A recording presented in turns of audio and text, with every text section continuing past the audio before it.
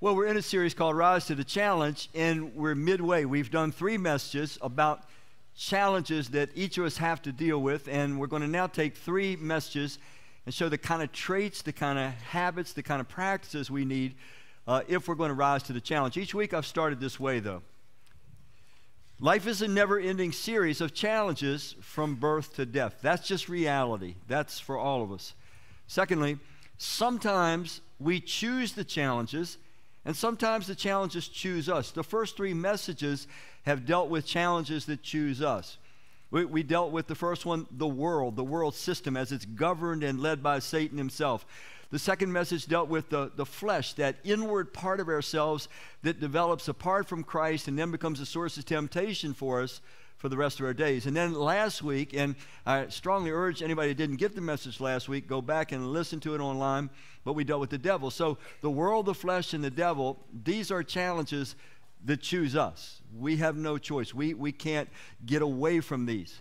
But now we're going to look at 3 traits or characteristics that we can choose to develop these. We can choose to cultivate these or not. But if we're going to rise to the first 3 challenges, it is necessary that we choose to embrace these 3 traits and practices.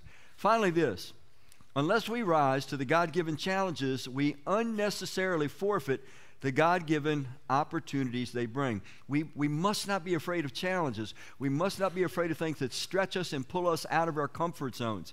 These are the things that give us an opportunity for growth and development. And so every challenge should be embraced, because that's something that God intends to be for our good ultimately, and even to make us more effective than what we might be otherwise without the challenges. All right, today we're going to deal with this challenge. Rise to the perception challenge.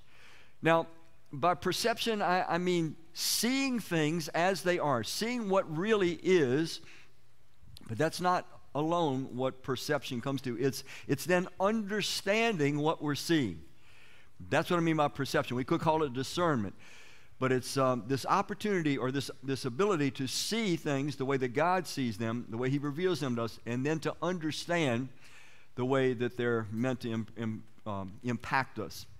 So let's go ahead and look at a portion of Scripture from Matthew 16. Here's the Lord Jesus dealing with some individuals that had a perception problem. They were the religious leaders of His day, the Pharisees and the Sadducees. And you got to get the picture. These are people that have been waiting for 1,500 years. Of course, they weren't that old themselves, but for 1,500 years they've been waiting for the arrival of the Christ, the Messiah. And the Christ, the Messiah, is here face to face with these guys, and they hate Him, they dislike Him. Let me go beyond that. They're face to face with God, the creator of the universe, and they hate Him and dislike Him. And yet these are individuals that were steeped in Scripture. Most of them had the entire Old Testament memorized. So that's who He's in this conversation with. When it is evening, you say, it will be fair weather, for the sky is red. And in the morning there will be a storm today, for the sky is red and threatening. Do you know how to discern the appearance of the sky, but cannot discern the signs of the times?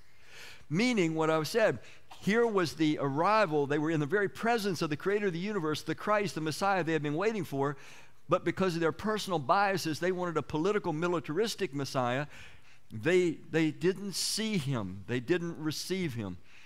Let me take you to a second portion of Scripture from 1 Chronicles 12. It says, from Issachar, men who understood the times and knew what Israel should do. When we understand the times, when we see things from God's vantage point, we will then have the capacity to understand what to do. It's critical that we have the perception challenge, that we have it where we're going to embrace it and we're going to rise to it. Now, I'm going to take you to one more scripture that takes us to where we're going to get to in the message. John 9, Jesus speaking, He says, as long as it's day, we must keep on doing the work of the one who sent me. The night is coming when no one can work. Jesus is talking about perhaps His own death coming, but I don't think it was just that. He's speaking beyond, and He's talking about the times that are going to precede His very coming, when situation on earth is going to be a dark place to be. So we've got to ask ourselves, do we understand that we're in a transition time? When I did this series, or when I put this series together, I felt like the Lord was leading me to put it together because we are in a transition time. If you look in the Bible, there's been times in history where God intervenes in special ways, and there are transitional periods. For example, before the flood, he calls on Noah to build an ark. It was 120 years. People had time to think about what was going on, to change the direction of their lives, but they didn't. You think about the era where the Messiah finally comes. It had been predicted for about 1,500 years.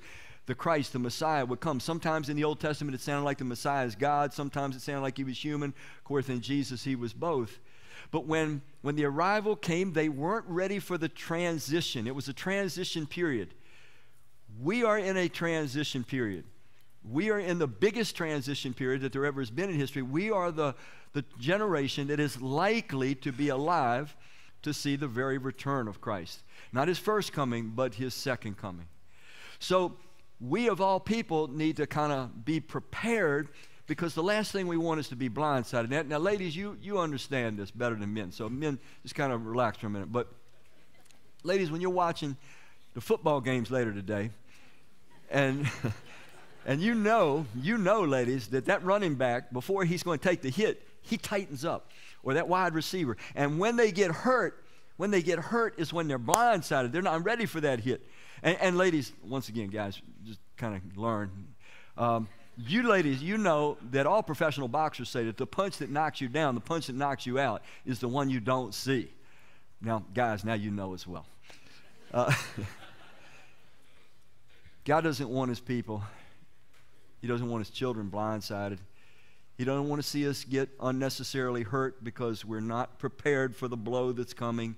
He doesn't want to see us knocked out of our walk with Christ, our effectiveness for Christ, because we're blindsided by the things that are coming. We are in a transition period. I'm not trying to scare anybody. In fact, I hope I'm cheering everybody that you are thinking in terms of, I can't believe that I have been privileged, allowed to live at such a time as this.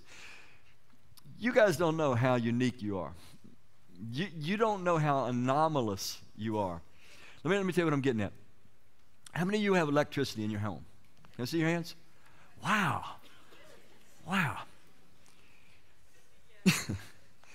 You and I grew up on electricity. We grew up on flushing toilets. We grew up on 3,500-pound vehicles that could fly up and down highways, trains, planes, screens galore. We grew up on this stuff. It's normal for us. We've never known a time in our life when these things weren't normal and a part of our life.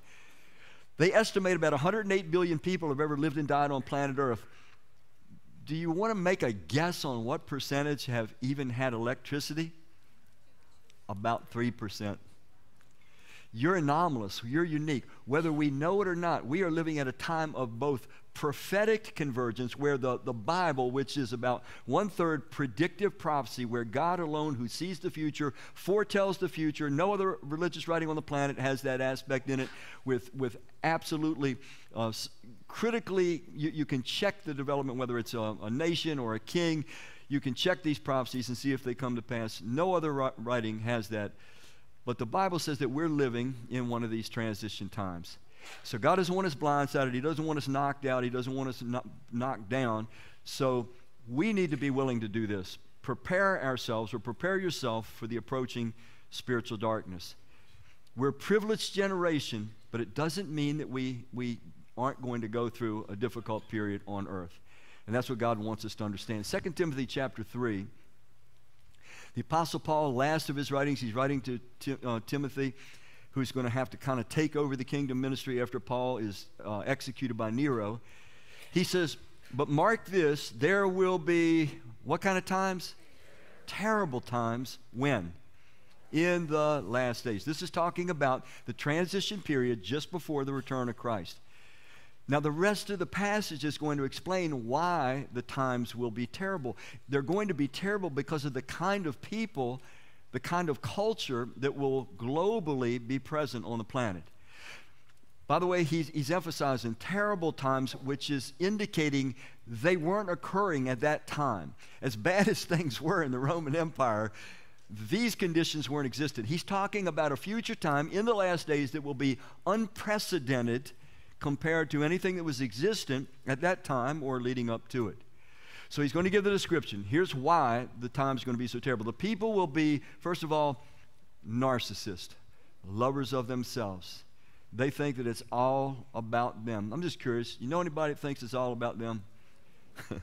If you're sitting at them, don't look by. You know, don't. People will be lovers of themselves, lovers of money, because money gives you instant gratification. And if you love yourself, you want instant gratification. You want what you want, when you want, how you want it.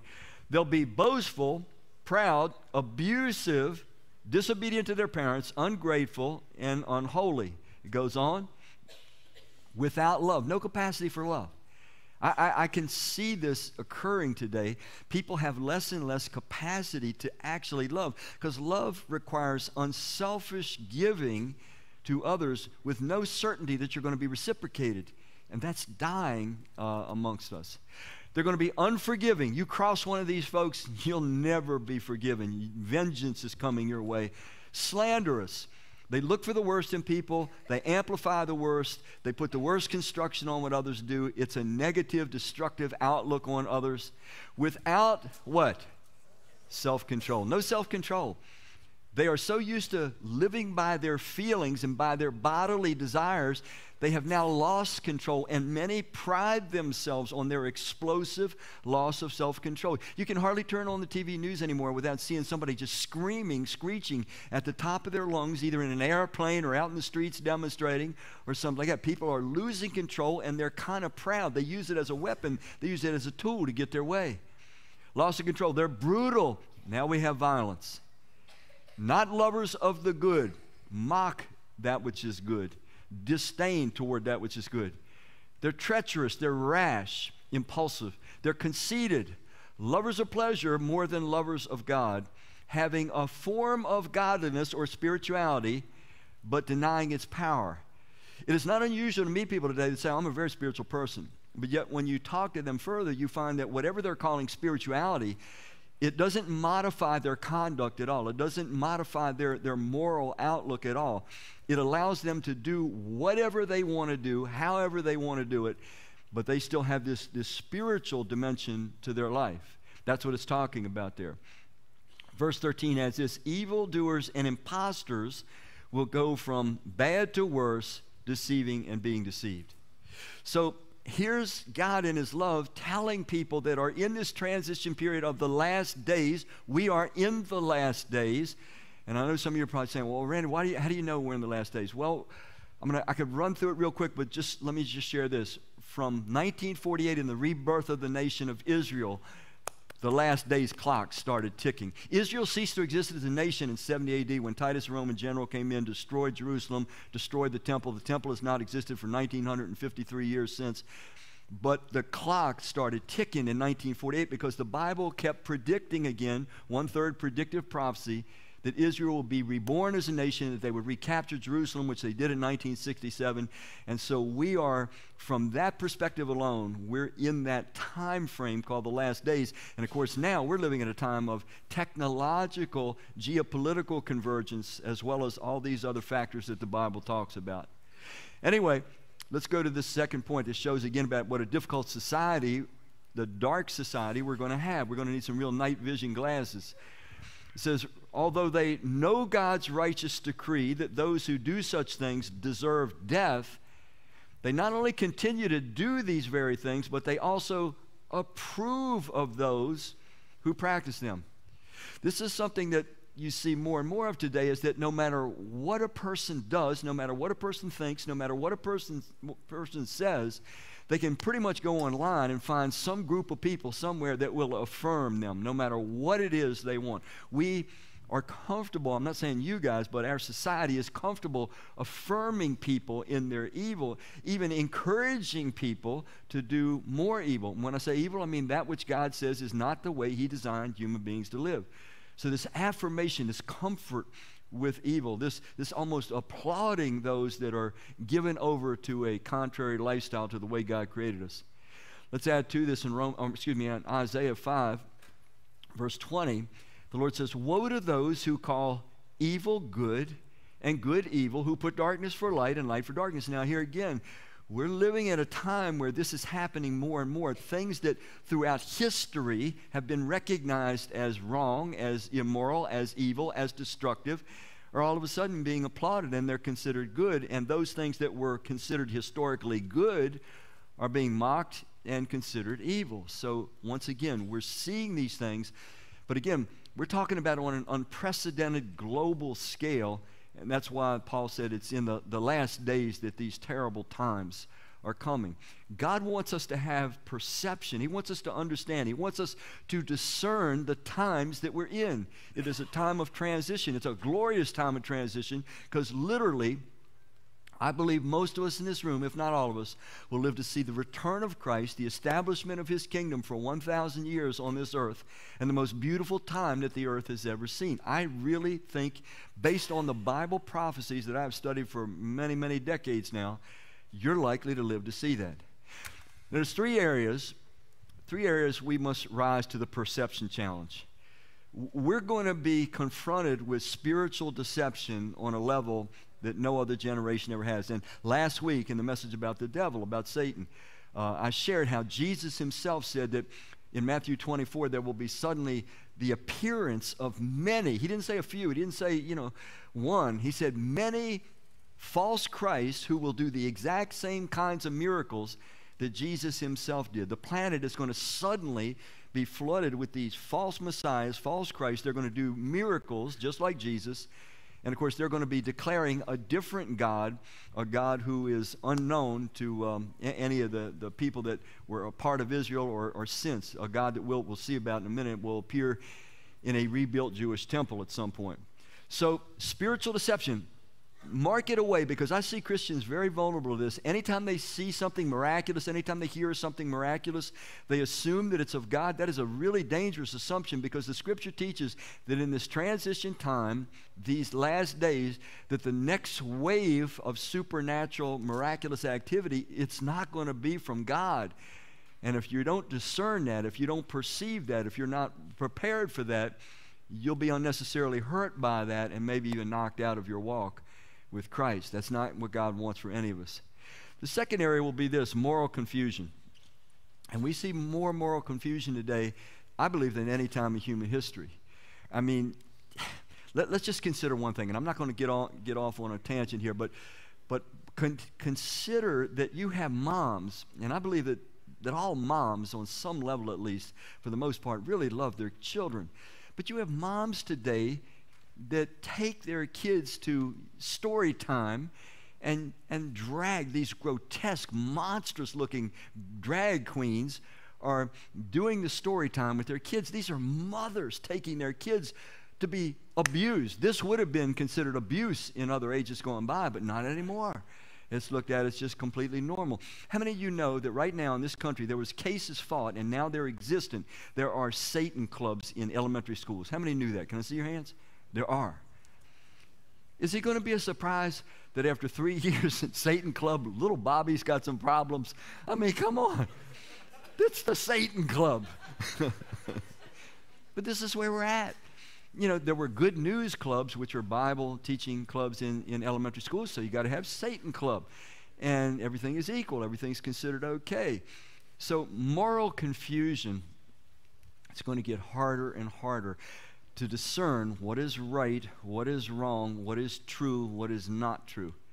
Third area, prophetic in education. Yes, in education is a word. I looked it up. And by prophetic in education, I mean, if we don't know that 1/3 of the Bible that God has given predictive prophecies, if we're not taught it, if we're not familiar with it, we're not going to know what's happening geopolitically especially. Now, this is no pat on the back or anything, but I just want to share some truth with you.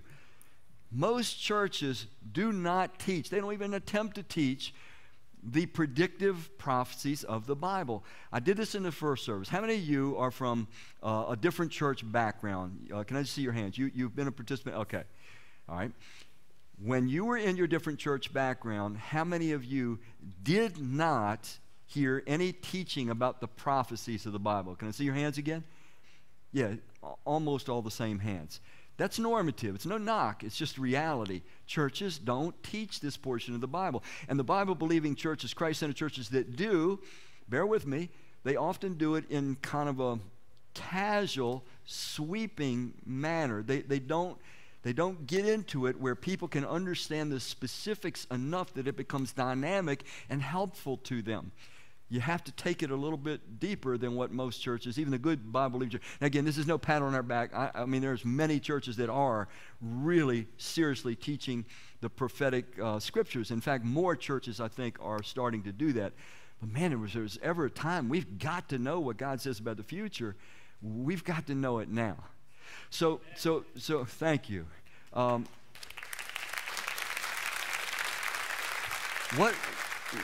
What I want to do, in your program, you have this handout. So I was thinking to myself, I could have written this gargantuan list of things to watch for, but it would have been of no use because it's overwhelming. So I wrote down 5 things that you can watch for, because these things will be so easy to detect. It will alert you. The alarm will go off, and you will know, hey, we're in the time zone where the return of Christ is very, very near. Let me walk through these with you real quick. I just wanted you to have something, a tool, man, to go to, so that as you read the geopolitical things happening and the occurrences in the world, you'll know what's going on. Prophetic watch points. Okay. In Matthew 24, verses 7 through 9, and the book of Revelation, chapter 6, verse 1 through 11, you have these things compressed together. There's going to be a time frame, a compressed time frame when these things are going to converge. They're going to be happening simultaneous and on a grander scale than what the world has ever seen. Wars, earthquakes, famines, pandemics, mass persecution of Christians. Read these passages on your own. You will see what I'm saying is all there. You say, what scale? The book of Revelation says in the 4th seal that 1/4 of the earth's population will be killed off in these things. You're talking 2 billion people in a very short period of time. You will recognize that if it's happening. If you see the convergence of earthquakes, massive earthquakes, global scale, wars, famines, pandemics, and the persecution of Christians, which Jesus talks specifically about in verse 9 of Matthew 24, well, then you'll know you're very, very close to the return of Christ. You can't miss these signs. That's why I wanted things that you just, when you see them, you will know immediately. Second one, Israel is going to be attacked by Iran, Turkey, Sudan, Libya, and other Islamic nations. Ezekiel 38, 1 through 9. These nations, we hear about them. We know that right now Iran is a mortal enemy of Israel. We know that Turkey just spoke out about attacking Israel if they continue expanding the war that they're in now with Hamas. These are all Islamic nations, and the Bible predicted way in advance that they in the last days will attack Israel. Keep watch for this. Because when you see this happening, once again, we know the time is getting short before the wonderful, glorious return of Christ and the establishment of his kingdom on this earth for 1,000 years. Let me give you a few more. A being, and I say being because it is not a human, it is an angel. It will appear as a human, but it's Abaddon. It's the angel from the abyss that you read about in Revelation 9. A being will claim to be our God, our Creator, and he will do so in the Jewish temple.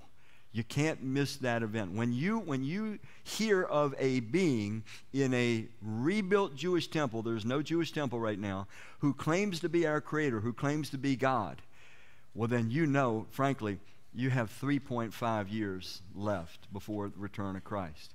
Now notice what I said. There is no Jewish temple now. Titus destroyed the Jewish temple in 70 AD. It's been 1953 years. There's no temple. So this prediction can't take place. Christ will not return until this happens. Now, some of you are probably wondering, well, I've heard that Christ can return at any minute. But the Bible gives all these signs, God gives all these signs to his people because he does not want his people blindsided. He does not want his people to receive a knockout blow. He wants us to be prepared.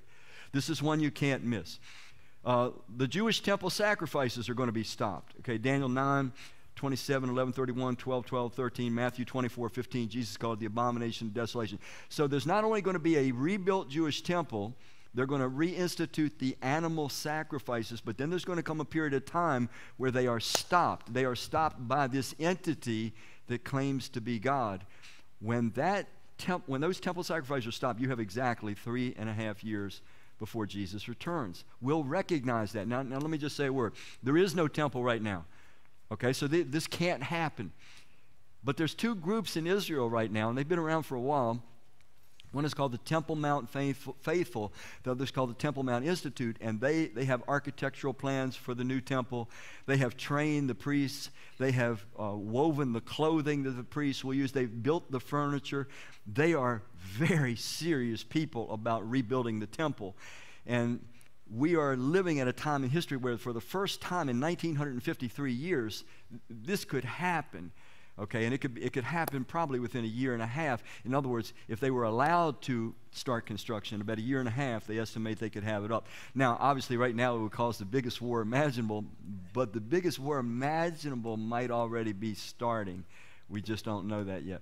So keep your eye on the temple for this entity to proclaim himself as God, and then for the temple sacrifices to be stopped. And then finally, when Jesus returns, when he literally physically returns, and it says his feet stand upon the Mount of Olives, the physical Mount of Olives, at that time Jerusalem is under siege. It says so bad is the siege that only 1/3 of the Jews will survive it. So here again, you have something to look. Watch the Middle East. Watch the geopolitical occurrences, particularly the wars.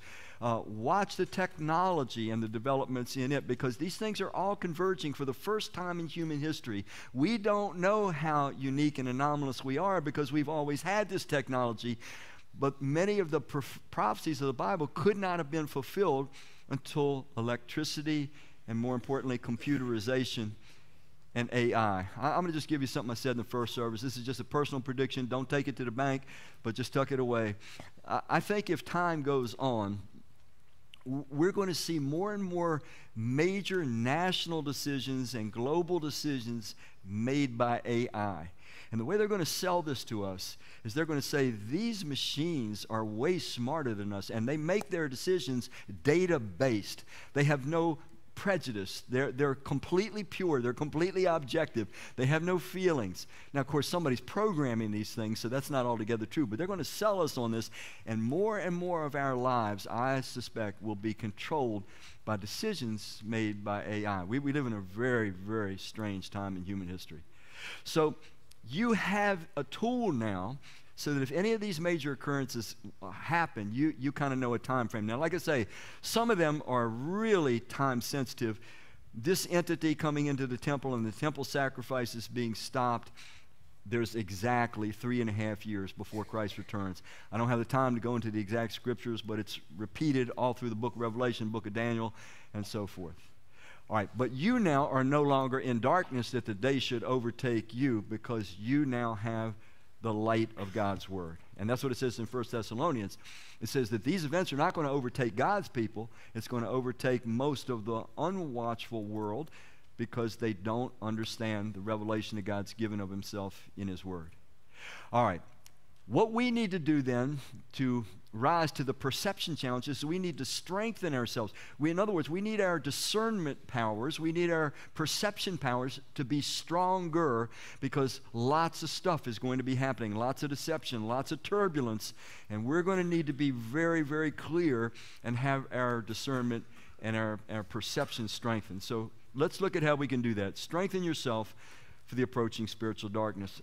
Book of Philippians chapter 1.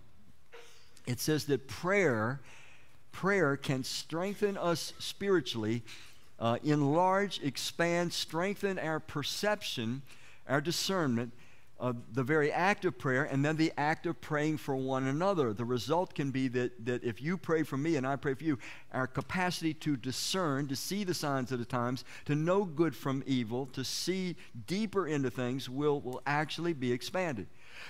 Paul says, this is my prayer, that your love may abound more and more in knowledge and depth of insight. He's saying, I want you to love more and more, but I want your love to be knowledgeable. I want it to have insight. How many of you know you can ruin somebody with the wrong kind of love? You can spoil somebody. You can wreck them. You can enable them, right?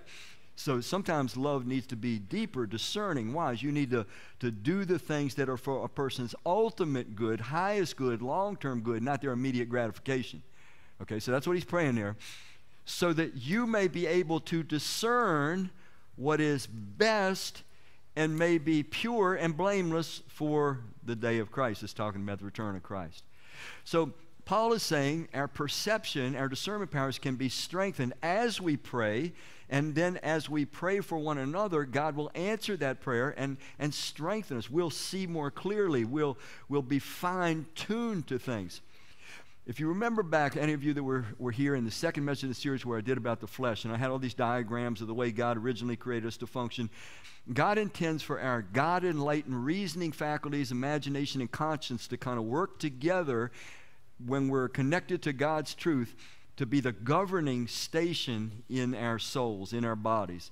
So our God-enlightened reasoning and faculties and our conscience converge with God's word, and that's meant to rule over what we think about, what we don't think about. It's meant to rule over our feelings, what we desire, what we don't desire. It's meant to rule over our body. But those faculties, our spirit has to be stronger, strengthened in order to rule. How many of you will admit today there has been at least one time in your life where you did something so stupid you can still hardly believe it? Can I just see your hands? Yeah. Now, when you look back on it now, your God-enlightened reasoning faculties tell you, that was crazy. Why would I ever say that, do that, participate in that? You know, you look back now, and now you would not be tempted. Let me rephrase that.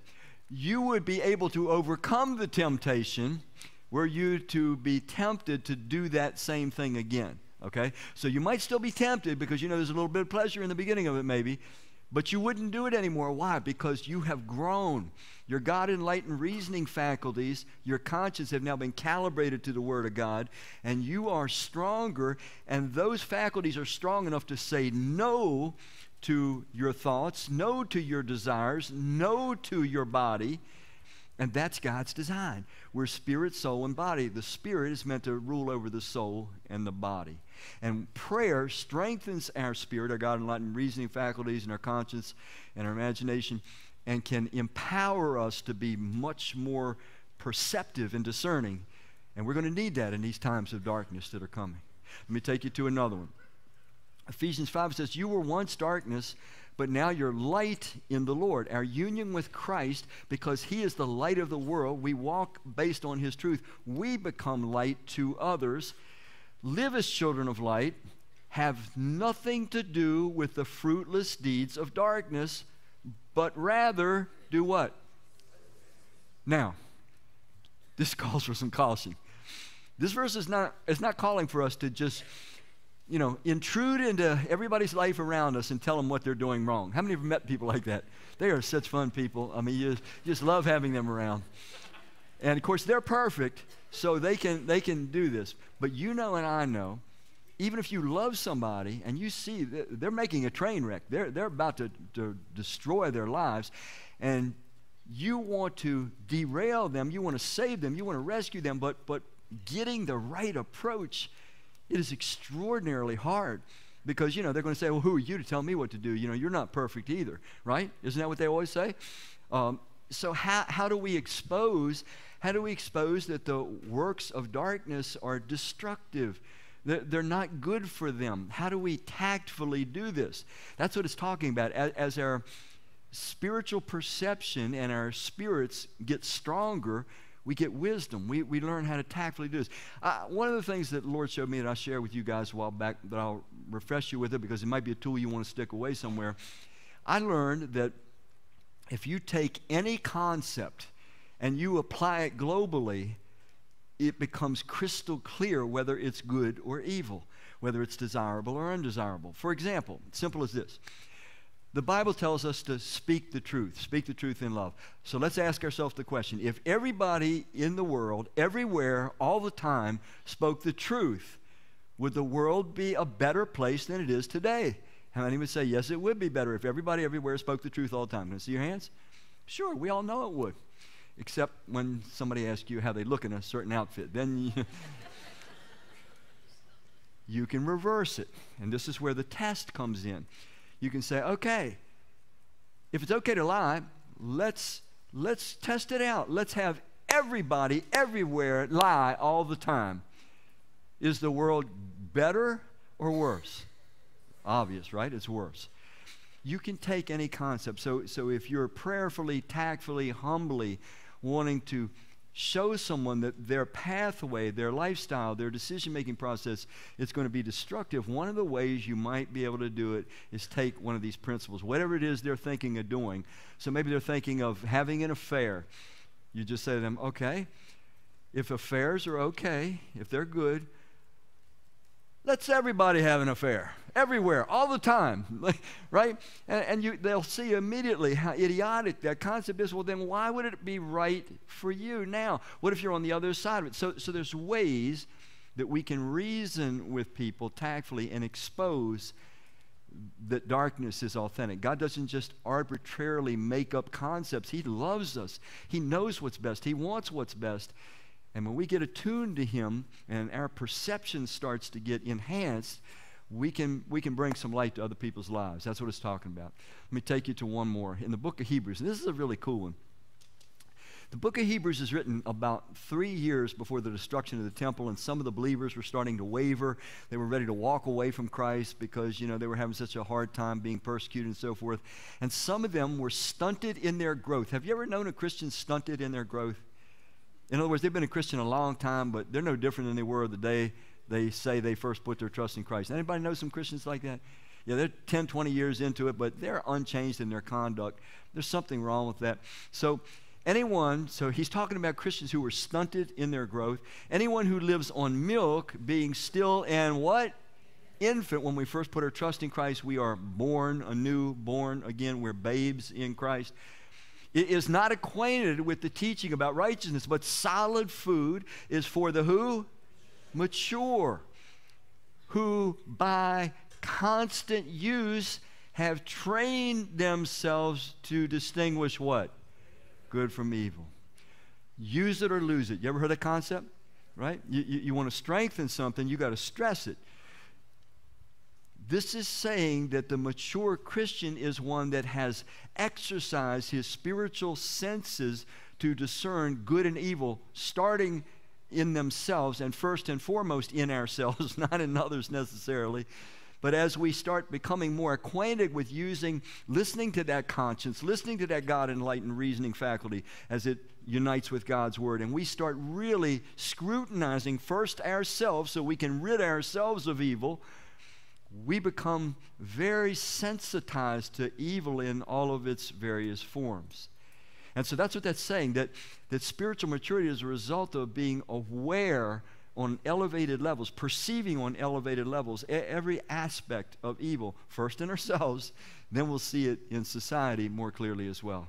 Romans 12 gives us an illustration of what this really looks like in practice. Love must be sincere, but then here's the practice component of getting our spiritual senses more aware of evil. Hate what is evil and cling to what is good. We are going through a transition time where it is going to be harder and harder to cling to what is good. But it's going to be equally important for us to learn to actually see, classify, and then hate that which is evil, which means we have to not only see the what, we have to see the why behind evil. We have to be able to discern the damage that evil really does, because we are living in a time where tolerance of evil is pretty much par for the course. All right, let me kind of wrap it up with this. Rising to the perception challenge brings, when we rise to the perception challenge, okay, so I know I'm going through a transition time. I may be privileged to see the return of Christ, and there's going to be a lot of darkness and confusion first before the birth of the new age. There's going to be the birth pains, and I need to be prepared, and I'm going to do what I can to prepare myself based on God's truth. But if I do that, and I prepare myself, no matter how dark it gets, I'm going to have, first of all, clarity. I'm going to know who I am. I'm going to know why I'm here. I'm going to know where I'm going. I'm going to know the Lord is with me. He will enable me to do what I need to do when I need to do it. He'll give me the courage I need for when I need it. And so I have clarity. I understand what's happening in the world. I don't think that the world is just going crazy and being random.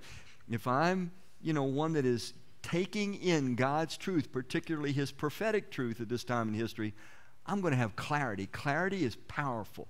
Most people that I meet with these days don't have clarity on many issues in their lives.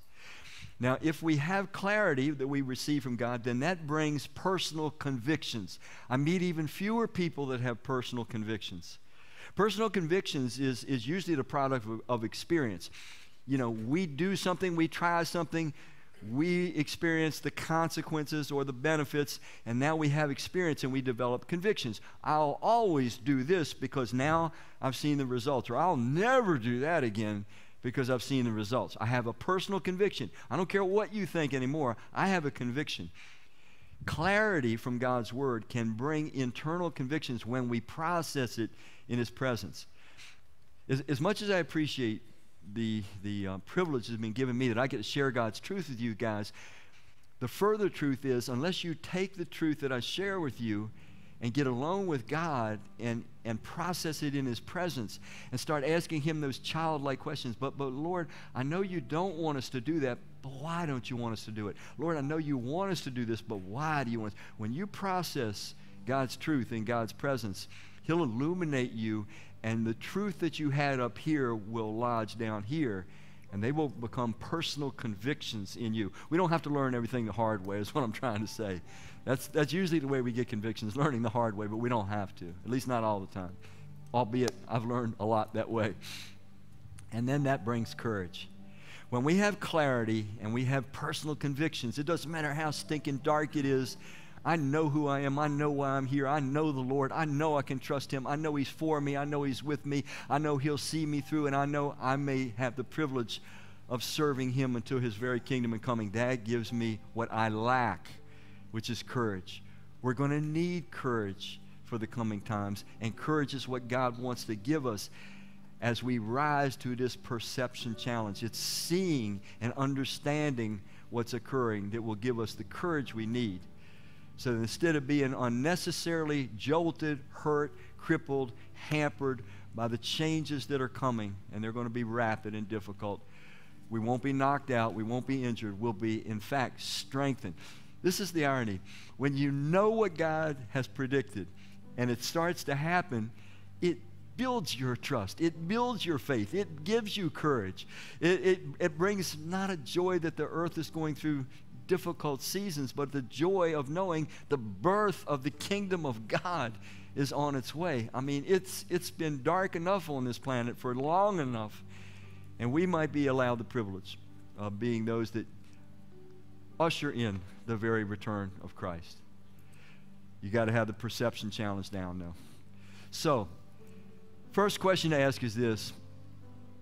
Man, if you've heard this truth today, and yet the truth about you is that you have not yet actually put your trust in Christ and become His follower, you've got a grand opportunity today. The Scripture says that if you make that simple decision to put your trust in Christ and become His follower, God forgives all of your sins. He gives you the free gift of everlasting life in His kingdom. He promises never to leave you, never to forsake you. He'll lead you by the hand through whatever life brings. But you've got to be willing to trust Him. So if you're here today and you've never put your trust in Christ and become His follower, man, I hope so much that you will do that today before you leave. People do that here frequently, Sunday in and Sunday out. I hope maybe this will be the day for one of you. For we that are followers of Christ, let's be grown up about this. It's time to get our perception, our discernment capacities expanded, enhanced, enlarged, because times are coming that we're going to need. We're going to need to see, and we're going to need to understand, and we're going to need to be able to react appropriately. Let's pray. Father, we thank you that your love prepares us in advance.